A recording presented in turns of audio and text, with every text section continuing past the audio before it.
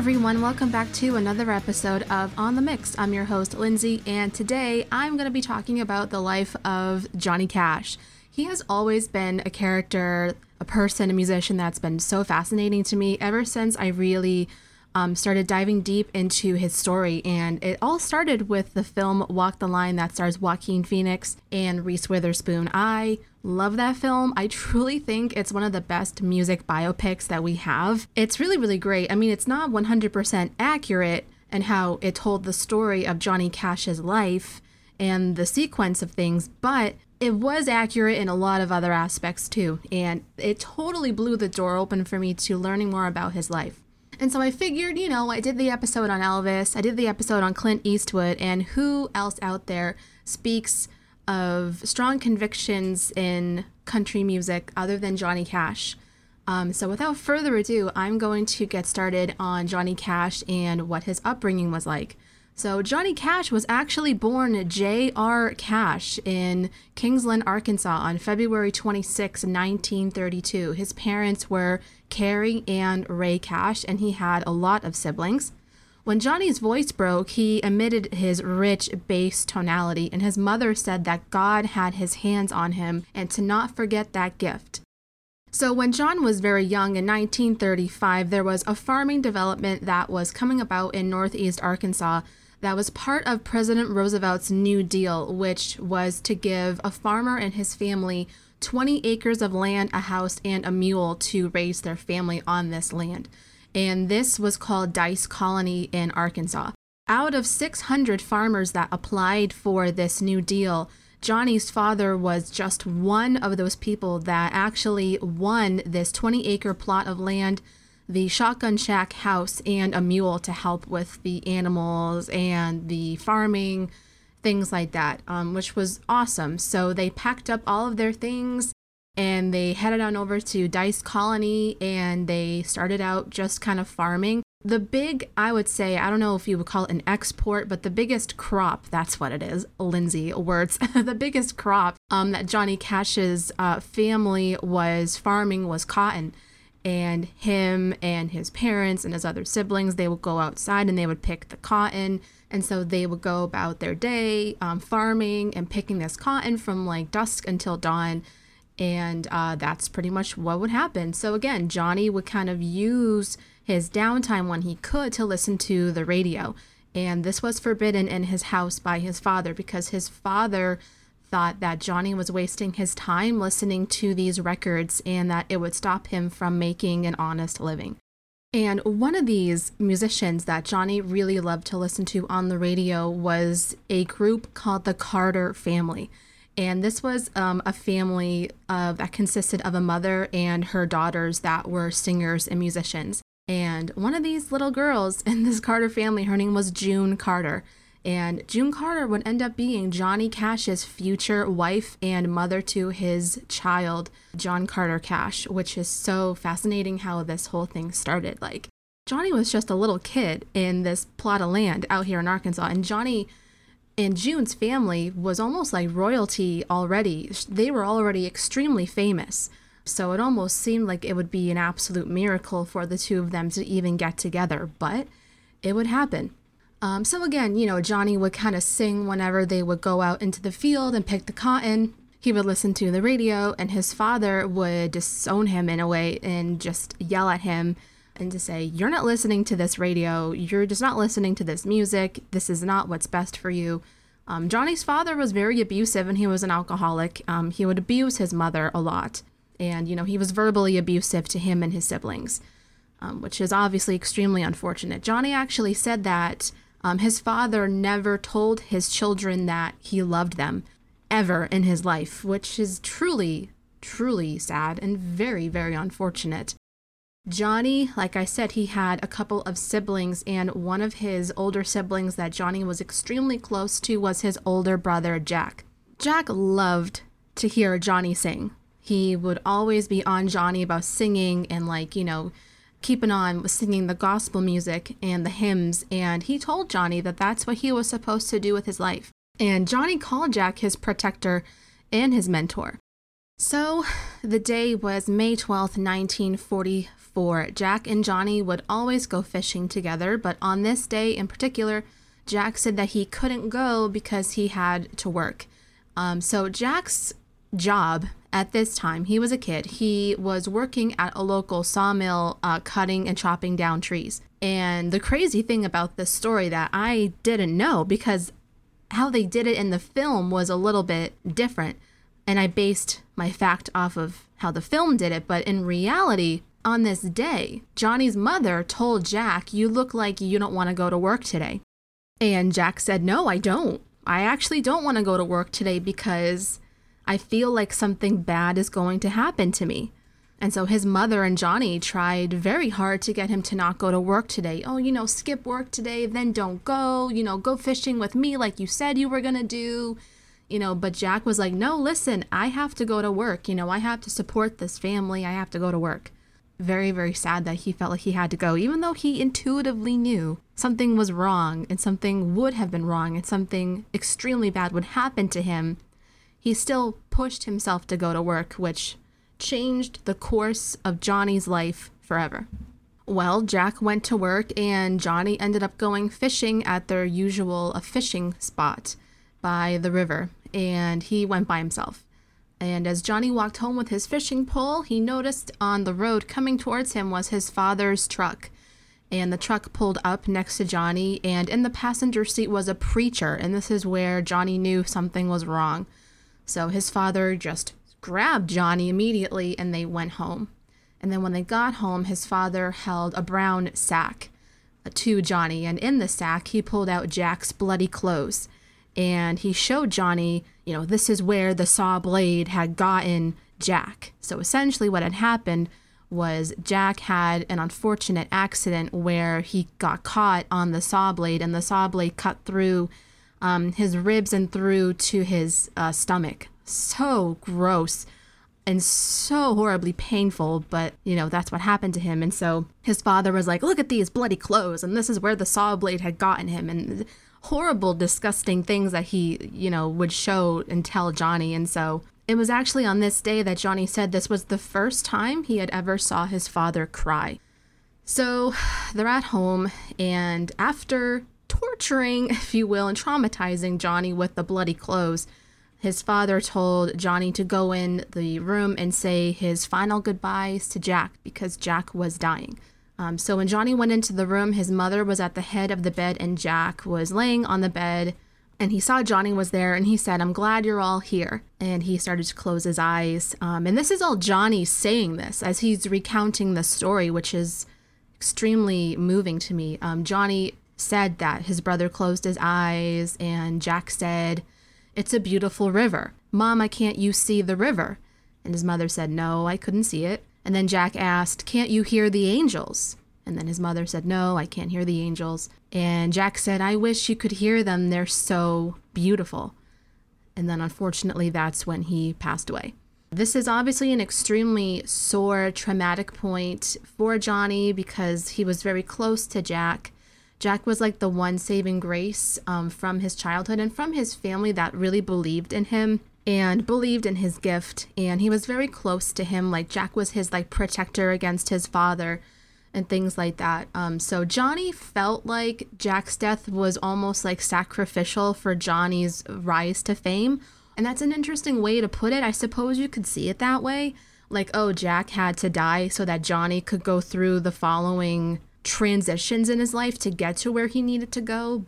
Regardless of that, Johnny remembered the songs that were playing at Jack's funeral, which again, they were in the Deep South. They were all gospel hymnals. Johnny said it was then at that moment at his brother's funeral, hearing these gospel hymns, that Johnny knew that he was supposed to sing these songs for his career, that he could not look at farming the same way ever again, and that he couldn't follow in the footsteps of his father, that he had to do this thing with music. And also his brother Jack believed in him, and so this is what he was doing.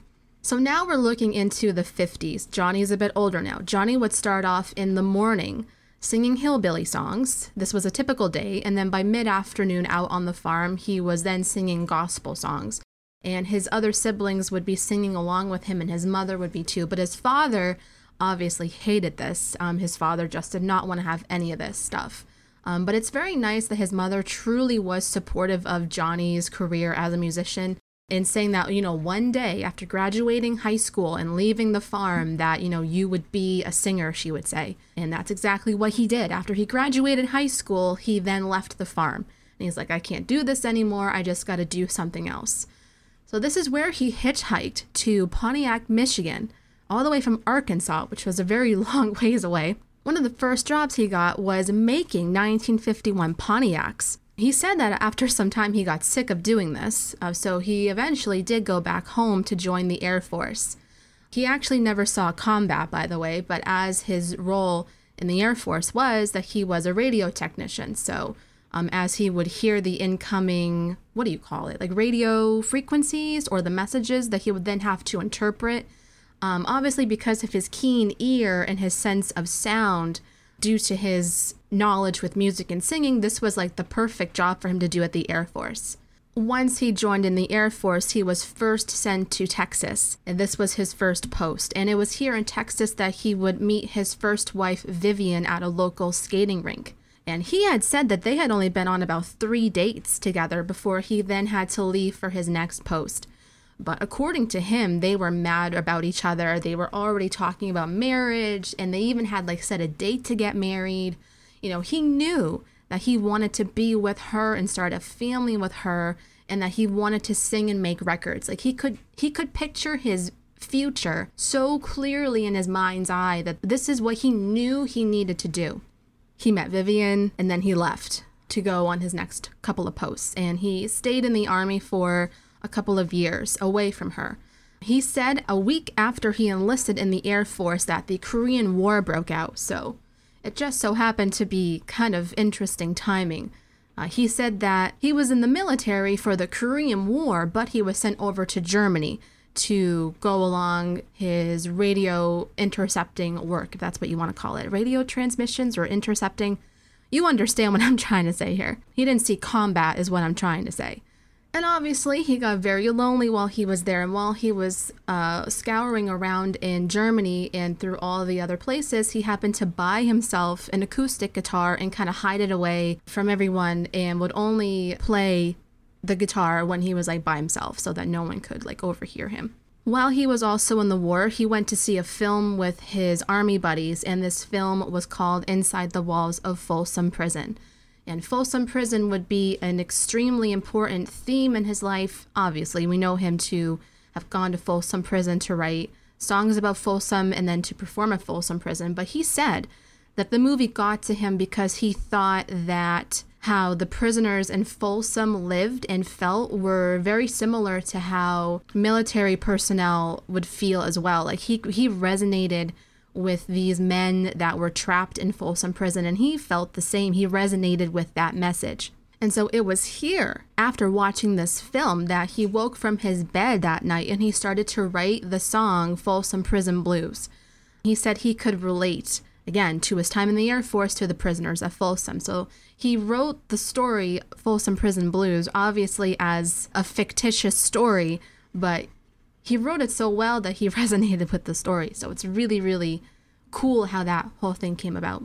As his time in the military was dwindling, the military actually tried to get Johnny to stay longer because he was so good at his job. But he said no, he was going to go home and sing on the radio. Again, he had no problem saying to people, I'm going to be on the radio. He had all the conviction in the world that this is what he was going to do. He didn't care if people laughed at him or said, no, you will never be on the radio. He totally believed it himself, and he knew this was going to happen, so I love that for him. He knew when he came back home that he would never be happy working on the farm ever again. So his only option was to 100% dive in deep into the radio life and making a career as a musician. So when he got back home, him and Vivian got married right away. They ended up buying a house and a car in Memphis, Tennessee, and then he started to focus on shifting his career and then getting on the radio. Now, one of the jobs that they showed him doing in the film was being a door-to-door salesman, and that was true as well. He didn't like that job, obviously, because people would shut the door in his face. One day. I think this is actually insane because this goes hand in hand with Elvis's story. Like, Elvis is in Memphis at this time as well. And then Johnny moved to Memphis at this time and starting to become a musician. It just happened literally at the same time, and their paths ended up meeting. One of Johnny's older brothers lived in Memphis as well, and Johnny went down to see him one day in 1955. His brother said that he knew of two guys who were looking to do music and asked if Johnny wanted to join them. And this is where Johnny's band would come together. So it was Johnny, a man named Luther on guitar, and Marshall on bass. And the three of them would become Johnny Cash and the Tennessee Two. The three men would sit on their porch, and in no time, the neighbors flocked around to hear them play the guitar. What's also really fascinating was Johnny had mentioned that him and Vivian went to see one of Elvis's first shows off of the back of a flatbed truck. Elvis gets signed to Sun Records in Memphis, Tennessee. Well, Johnny caught wind of this fact, and he stumbled upon Sun Records one day, and Sun Records was owned by a man named Sam Phillips. And at the time, Sam Phillips was looking for white musicians that sounded black to go on his label. This was not Johnny Cash.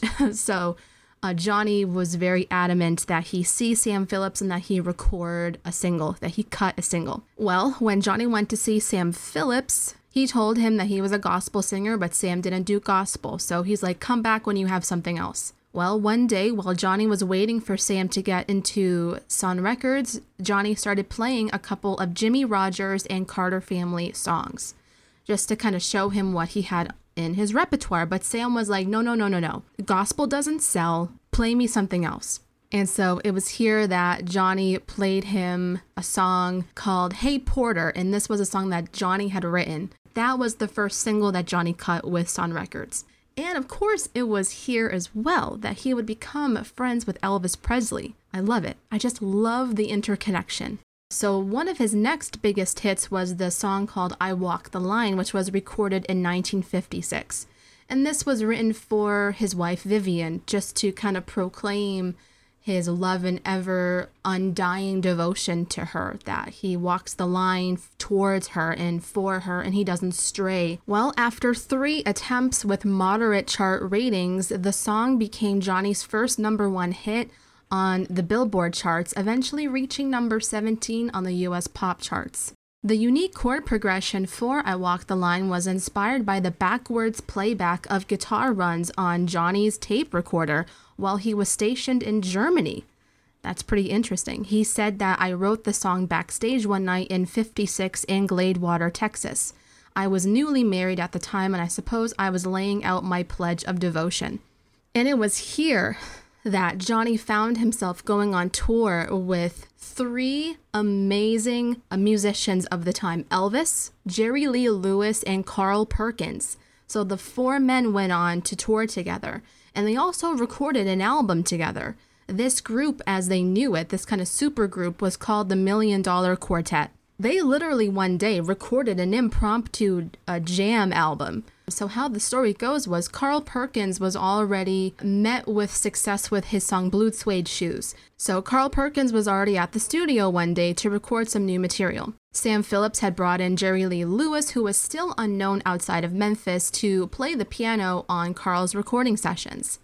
Well, it just so happened that sometime in the afternoon, Elvis Presley would then come in as well. Now, at the time, Elvis had already transitioned to the big label RCA Victor, but he came in just to say hello, and he was with his girlfriend, Marilyn Evans, at the time, just to say hello. How funny is this? Like, after chatting for some time, Elvis listened to the playback of Carl Perkins' sessions with Jerry Lee Lewis, and he said, yeah, this is good. He went into the studio sometime later, and the jam sessions between the 3 of them began. But then at some point, Johnny Cash comes in, and they all just started playing together. This was like a once-in-a-lifetime kind of recording. And it's funny because Jack Clement at the time was the engineer for the day, and he remembers seeing this happening in real time, and he thought to himself, well, hot damn, I'd be remiss to not record this. And so he pressed the record button, and he let it all get captured on tape, and it got put into an album. Can you believe that? I haven't heard this personally, but I would be so keen to hear this.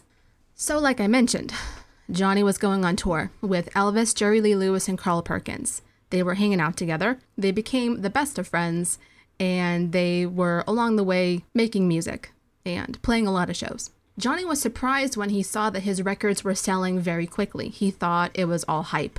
But every record he made, the record label knew that he would sell at least 250,000 copies, which is a lot.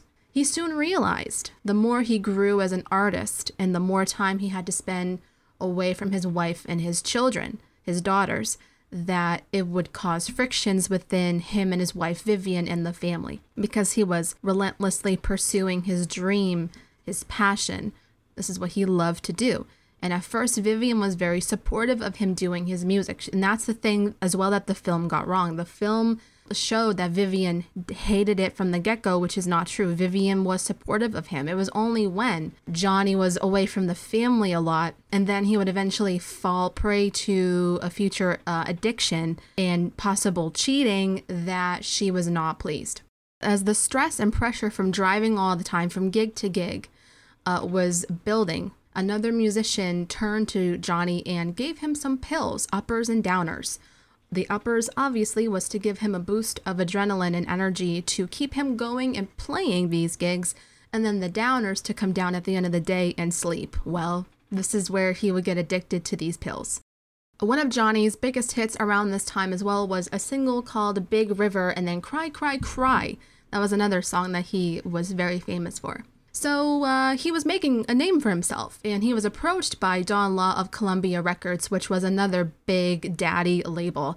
He said, listen, if I'm joining Columbia Records, am I going to be permitted to make gospel music? Because that was the core of Johnny Cash. He was very adamant that he sang gospel hymnal music. Like, he was infatuated with it. He felt it within his soul that that's what he wanted to sing.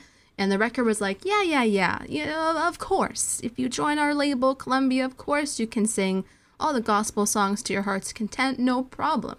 Well, Johnny said it was traumatic at the time leaving Sam Phillips at Sun Label, but Columbia was a massive label, and that would help him reach more people with his music and the strong message that he would give in his music as well, which is very important to him. This is a bit of a long quote, but I thought it was a very important one that I wanted to share. So this is a quote that Johnny has to say on his life at this point. Life is a matter of choices. When it came to either staying home with the family or going on the road and working in the music business, I felt like I was born to perform, born to sing, born to write and record. It took me away from my family. My kids suffered and Vivian suffered. The music business was taking me away from her. I wasn't there for graduations and school plays. I wasn't there to see them dress up for the proms. Writing and singing all night long, I let it roll off me. Made a lot of records. I did a lot of traveling to living the life of a rambler. It was kind of at this point that Johnny was really slipping into his pill addiction, and Vivian was afraid one day this could possibly kill you, and she begged him to stop taking these pills, but unfortunately he just was so addicted that he kept taking them. Well, one day, as fate would have it, like I mentioned much earlier in this episode, Johnny and June Carter would end up crossing paths in 1962 when she was performing for and with Johnny Cash on stage. They met backstage, and Johnny, again from day one of his childhood, had a massive crush on her. He loved her. He was very smitten with her, and he said that he liked her a little too much from the beginning. And she did as well. The feelings were mutual, but the problem was they were both married to other people at this time, so nothing was to happen between them for a long time. However, Johnny would keep June very close to him, and he would bring the Carter family on a lot of his shows and tours that he would do, because he loved her family so much, but also he had a thing for June Carter. So he's like, you know what? This is the perfect in for me to have her close to me. So while the 50s for Johnny Cash and his career was filled with a lot of highs, and a lot of immediate success right away. The 60s was a really interesting period, and the tonality shift is quite different. He said the 60s for him was the period where he recorded a lot of music, particularly concept albums that featured Western and country themes. And he said, I could really get into the flavor of the West in my emotions and my spirit. I felt like I was accomplishing something real. And the 60s was also kind of a struggle for him because Johnny was really looking to put a serious message behind his music. So, for example, a lot of these albums he was making in the 60s were talking about the plights of women, minorities, Native Americans, etc., etc. Like a lot of marginalized groups of people that he would bring to the centerfold of his music and would tell their stories. The record labels hated this because he was kind of going solo.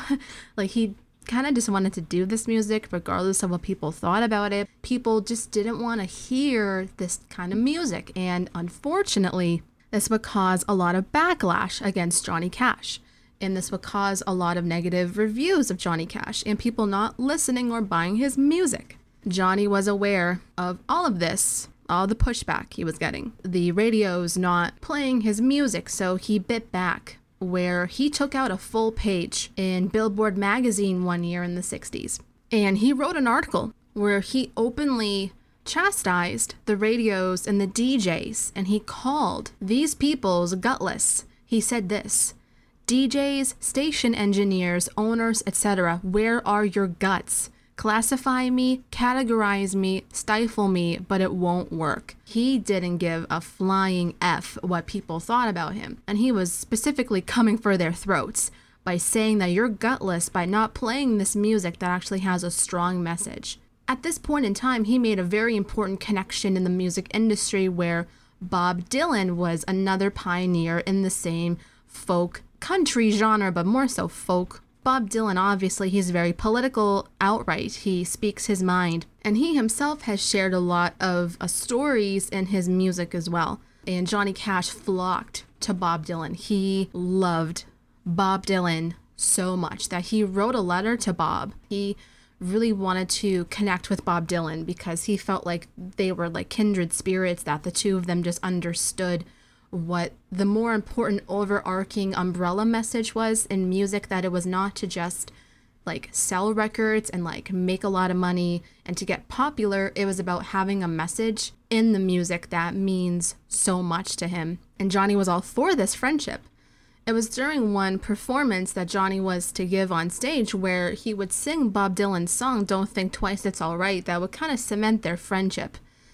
Because throughout the years, Bob would come on to Johnny Cash's show and perform live. And so the two of them struck up a really tight friendship. But it was unfortunately at this point in time as well that his pill addiction grew stronger and stronger and stronger to where he would then develop mood issues, like anger issues, right? He mentioned a time where on stage during one of his concerts, he had a problem with the microphone stand. It wasn't like coming up as fast as he wanted it to, and so he slammed it on the ground and it accidentally hit one of the lights. And he mentioned that the way that the microphone stand sparked the lights was so fascinating to him. He then dragged the microphone across the stage just to make all the other lights explode. That's what the pills did to him. And so it was at this point in time where he said he would just throw things just to throw things, make a mess just to make a mess. Like, you know, the pills were doing a lot. And he would get arrested about 6 times in the 60s, he said, due to, you know, narcotics and drugs. The 60s was also wrought with some success on some level, because one of Johnny's most famous songs that I think out of his whole entire career, this song is the most famous song that he's ever linked to, and we all know it, Ring of Fire. And it burns, burns, burns, the Ring of Fire. Well, this was released in 1963, and it was penned by June Carter. She wrote this from the perspective of her and her stance towards Johnny Cash, and like her feelings for Johnny Cash, and like what she thought about Johnny Cash. And he recorded this, and she said this. June said, "It was not a convenient time for me to fall in love with him, and it wasn't a convenient time for him to fall in love with me. One morning about 4 o'clock, I was driving my car just about as fast as I could. I was miserable, and it all came to me. I'm falling in love with somebody I have no right to fall in love with. I thought, I can't fall in love with this man, but it's just like a ring of fire. Enough said. It's one of the best songs that he ever has in his repertoire, and she wrote it on account of their relationship. She would get divorced 2 times during the 60s, and Johnny and his wife Vivian would end up divorcing in 67. Vivian thought to herself that Johnny was having an affair with June Carter because she could see that Johnny had an affinity for her. It was not true. They were not having an affair with each other, but obviously he couldn't deny that he had feelings for her. But Johnny and Vivian would end up divorcing in 67, and then June would end up being newly single around this time as well. It all kind of came together in an interesting way in 1967, where after all the lingering emotions he felt for June, the divorce with his wife Vivian, and him, leaving his family, and then the ups and downs in the industry with the record label not wanting to back him with a lot of the music he wanted to make, with a lot of his own internal struggles with the death of his brother Jack that has continued to haunt him, and then his own insecurities, and then the addiction to pills, Johnny kind of had an epiphany in 67, and he finally allowed himself to get off the pills. And thankfully he did, because in 1968, this saw a massive turnaround in his career where he would perform live at Folsom Prison. And this was huge because it was almost in a way, kind of like a comeback, if you will, in his career. But this got made into a live album. Now, he got a lot of backlash from this, if you can imagine. People did not want Johnny to go to a prison and sing to all the inmates, the criminals in prison, right? And Johnny was like, listen, I'm doing it anyway. I don't give an F what you think. I'm going to do it. He did it, and it became one of his best albums. It won Album of the Year in 1968, by the way, so you know that he did it right. And June was there performing with him as well. So June Carter was there, Johnny was there, and his band was there, performing to the inmates at Folsom Prison. And also, in 1967, this is amazing, Johnny and June Carter got engaged. Now, can you imagine they met all those years ago? They had feelings for each other, but it was not the right time. Johnny was now at this point getting clean. He was professing his love for June, and she was like, I don't know about this, but he proposed to her multiple times, and she said, nope, that ain't happening. It was during one of their concerts in London, Ontario in February 1968 to an audience of 1,000 people where he publicly asked her to marry him. No pressure, absolutely no pressure, but she said yes. Of course, it wasn't all sunshine and rainbows, but it was like a really big thing had happened in his life, and now he was happy. Well, in the following year, in 1969, Johnny actually gets his own TV show on ABC called The Johnny Cash Show, and it was here where he would bring a lot of his celebrity musician friends to play live on stage on his show and interview them and talk to them. And again, he would give a big platform to minority groups and marginalized groups of people and give them a platform, which I thought was very awesome for a man in his position to do. So that's just one of the things that now he's starting to come up in his career again after he got married. Johnny would end up going back to Folsom Prison performing in 1969, where he recorded at San Quentin at the San Quentin State Prison, and he did an album entitled At San Quentin, and this became Johnny's first album to hit #1 on the pop chart and produced the #2 hit A Boy Named Sue. This is where he was destined to be. He had a message for the people. And again, he always felt akin to these inmates at Folsom Prison because of his time at the Air Force. He felt akin to them. Now, this is a really interesting story I never knew about, but, Johnny would get fan mail from some of the inmates at Folsom Prison saying oh, this is me, this is my crime, I feel like I'm trapped here, blah, blah, blah. Well, Johnny ends up getting a letter, if you will, from one of the inmates at Folsom Prison. His name was Glenn Shirley. Glenn Shirley had written a song called Greystone Chapel, and Johnny heard about this. He saw the song and the lyrics, and Johnny ended up recording the song. Johnny tried his best to hone his capabilities on Glenn Shirley and give him a new lease on life. So Johnny was actually able to get Glenn out of Folsom Prison. He was almost in a way responsible for Glenn's life outside of prison. He tried to get Glenn to making music, recording songs, getting him to play on stage with Johnny Cash. Like, Johnny Cash became Glenn's mentor. Glenn had a hard time readjusting to life outside of Folsom Prison. And unfortunately, Glenn wound up addicted to drugs. Struggled with his newfound stardom. He couldn't understand how to live a new life. It was very difficult. So unfortunately, Glenn would end up taking his own life in 1978. Not long after he, tried to make some kind of music career. And Johnny always thought that this was one of his biggest failures, was because he put so much pressure on himself over Glenn and his well-being that he thought this was my fault. And so unfortunately, after Glenn's death, Johnny wound up addicted again to his pills, and it just spiraled. Johnny was cast aside from his record label, and for a long time, he tried to find himself. This was the 80s, we're coming into the 90s, It's challenging to even comprehend how Johnny could go on making a career, and people thought his career was over. I think even Johnny thought his career was over. Like, this was the 80s, 90s, and it was just, he didn't make a lot of music at this time. He was addicted again to the pills because of how he thought about himself and his situation. Well, an angel by the name of Rick Rubin got a hold of Johnny Cash, and Rick asked Johnny if he could record Johnny singing. Rick goes to Johnny and he's like, I want to help you. Will you allow me to record you and help you get back on your feet? Well, Johnny was a little bit skeptical, and he thought, I've done everything in my career. What can this Rick Rubin guy do for me? Like, what things different could he possibly do for my career? Well, he allowed Johnny to do what he wanted to do. I think for the first time in his career, he sat on Rick Rubin's couch, just with a guitar and a microphone and his own voice, and he sang about 200 songs. It just flowed freely through him, and it rejuvenated his career. This was an all-acoustic album, and it was put out to the people, and people loved it. And this is a new generation of people, by the way. Again, this is the 80s, 90s. People were so infatuated again with Johnny Cash. It was like a rebirth of Johnny Cash to a new generation of people. People were excited to see him again. And, after people were just loving this acoustic album that Johnny made with Rick Rubin, they went in again to record a proper studio album, with a backing band and such. And the people in this backing band were handpicked to help him out. And some of these people were Tom Petty, Mick Fleetwood, Lindsey Buckingham, etc.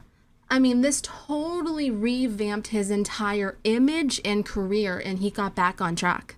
I'm glad that this happened for him. He could have gone down the worst spiral and just ended it all. But Rick Rubin helped see that Johnny Cash had potential. Johnny was an old man at this point. His voice was a bit more coarse and rough and textured. And he was like, Johnny has this potential and he's just sitting here not doing anything about it. So Rick's like, I'm going to help him. Well, fair enough to Rick Rubin for helping to revitalize Johnny Cash's career. Now we're coming into the 2000s. Unfortunately, Miss June Carter Cash passed away on May 15th, 2003. Johnny loved her. June was Johnny's every reason to live and breathe. June passed away. It was like Johnny as well started dying a slow death. His health quickly deteriorated and he was confined to a wheelchair. He couldn't imagine a life without her. Even though he didn't physically move around anymore for tours and things, he kept up with recording music every day. Because this is what she knew that he needed to do to be okay, but that he found a new way to cope with life and grief by recording. If he couldn't physically get up to tour, he would at least record something. And so that's what he did until 4 months later. On September 12th, 2003, Johnny Cash followed his wife and he passed away. Very sad. But you could say he died of a broken heart, that he couldn't imagine living his life without his soulmate, his life. This woman that helped nurse him from life and death and back to life again, that he loved since he was a child, listening to her on the radio. And then he married her. and they had a son together, and they had a blended family together. And it was beautiful, and she just loved to sing with him, and she took care of him, and she loved him. And when she died, a part of him died, and he just went not long after her. That, in a nutshell, is the story of Johnny Cash. I think it's a very fascinating one, that he had a lot of strife, that he kind of kept a closed door on for a lot of his life. While the man was not perfect, while the man certainly had a lot of demons that were eating away at him every day, he lived by his own rules, and he lived the life that he wanted to live, and he actively showed people that, hey, I have something to say here. It's not just about making a song just to make a song and make money and be famous and popular. It's not about that. It's about me actually having something to say to you, and you listen to me. I'm glad that he lived the life that he wanted to live. Unfortunately, he had a lot of strife as well within his family and interpersonal life, and then as well with the drugs, but he just found a reason to keep on going until he didn't have one anymore when June passed away. We can all agree that Johnny Cash, the Man in Black himself, was extremely talented, and I'm so grateful for the music that he has left. He is just so incredibly talented. But thank you guys for listening. I hope you guys enjoyed and that you learned something today that you hadn't known about before. I will see you guys next Wednesday with another episode of On the Mix. I'll talk to you guys later. Bye, guys.